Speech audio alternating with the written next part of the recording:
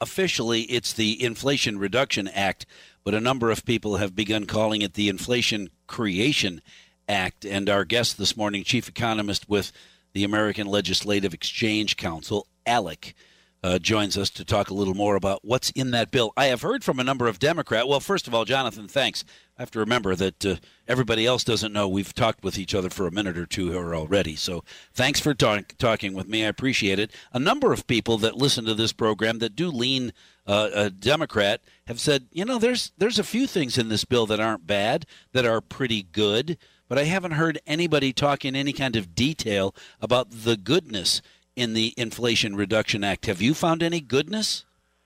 Well, I suppose in a multi-$100 billion package, there may be some things that are less bad than others. But I'll tell you, everything that has caught the attention, I think, of most folks that are concerned about this really economic malaise that we're in once again with really stagflation, and seeing huge increases of federal spending that's going to once again really put the Federal Reserve in a point with inflation to continue to raise interest rates is becoming more and more painful on real estate markets. Just going into a recession in the real estate sector, as the Wall Street Journal reported this week.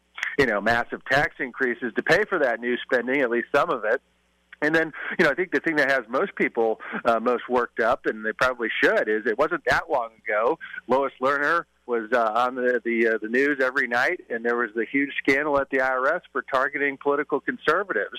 And here we are, just a number of years later, adding 87,000 new IRS agents, projected to bring in $200 billion to the Treasury. And how are they going to do that? Maybe they target political conservatives, but I know, and this is the government numbers themselves, that they are going to have a huge audit function on small businesses and people earning under $200,000 a year. Up to 90% of that revenue is coming from people under $200,000 a year. That's the thing I think that should probably keep most Americans awake. But there's a lot of things in this bill, obviously, that just was signed by President Biden that's going to make our economic situation not better, but worse. In fact, I recently called it economic malpractice, and I think it's exactly that.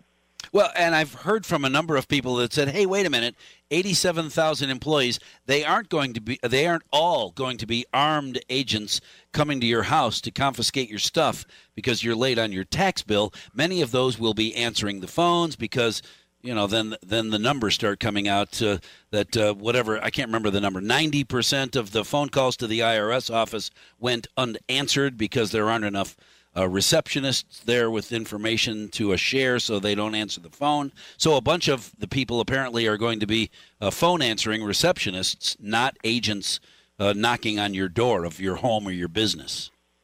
Well, and some of the numbers I've seen actually show that this $80 billion in spending increase that's going to the IRS budget that would double the amount of employees, more than double. I think the vast majority of that is going to the audit function at the IRS and not a taxpayer assistance function. Because I don't disagree. I mean, if you've got problems with your taxes are way too complex. I think we should get rid of the income tax or go to a flat tax like Steve Forbes advocated 20, 30 years ago. But until that point, the IRS should be there to help taxpayers, not to harass taxpayers. And so I would be a big fan if we actually could use this money, or some of it, we don't need all of it, to use it for taxpayer services. That's great, but don't use it to lock down and target political conservatives, and don't do it to harass small businesses and keep them from doing what they need to do in a very difficult economic times. And some of those people aren't really doing illegal things. They're just right up there on the edge doing whatever they can to survive, and the IRS may change all of that.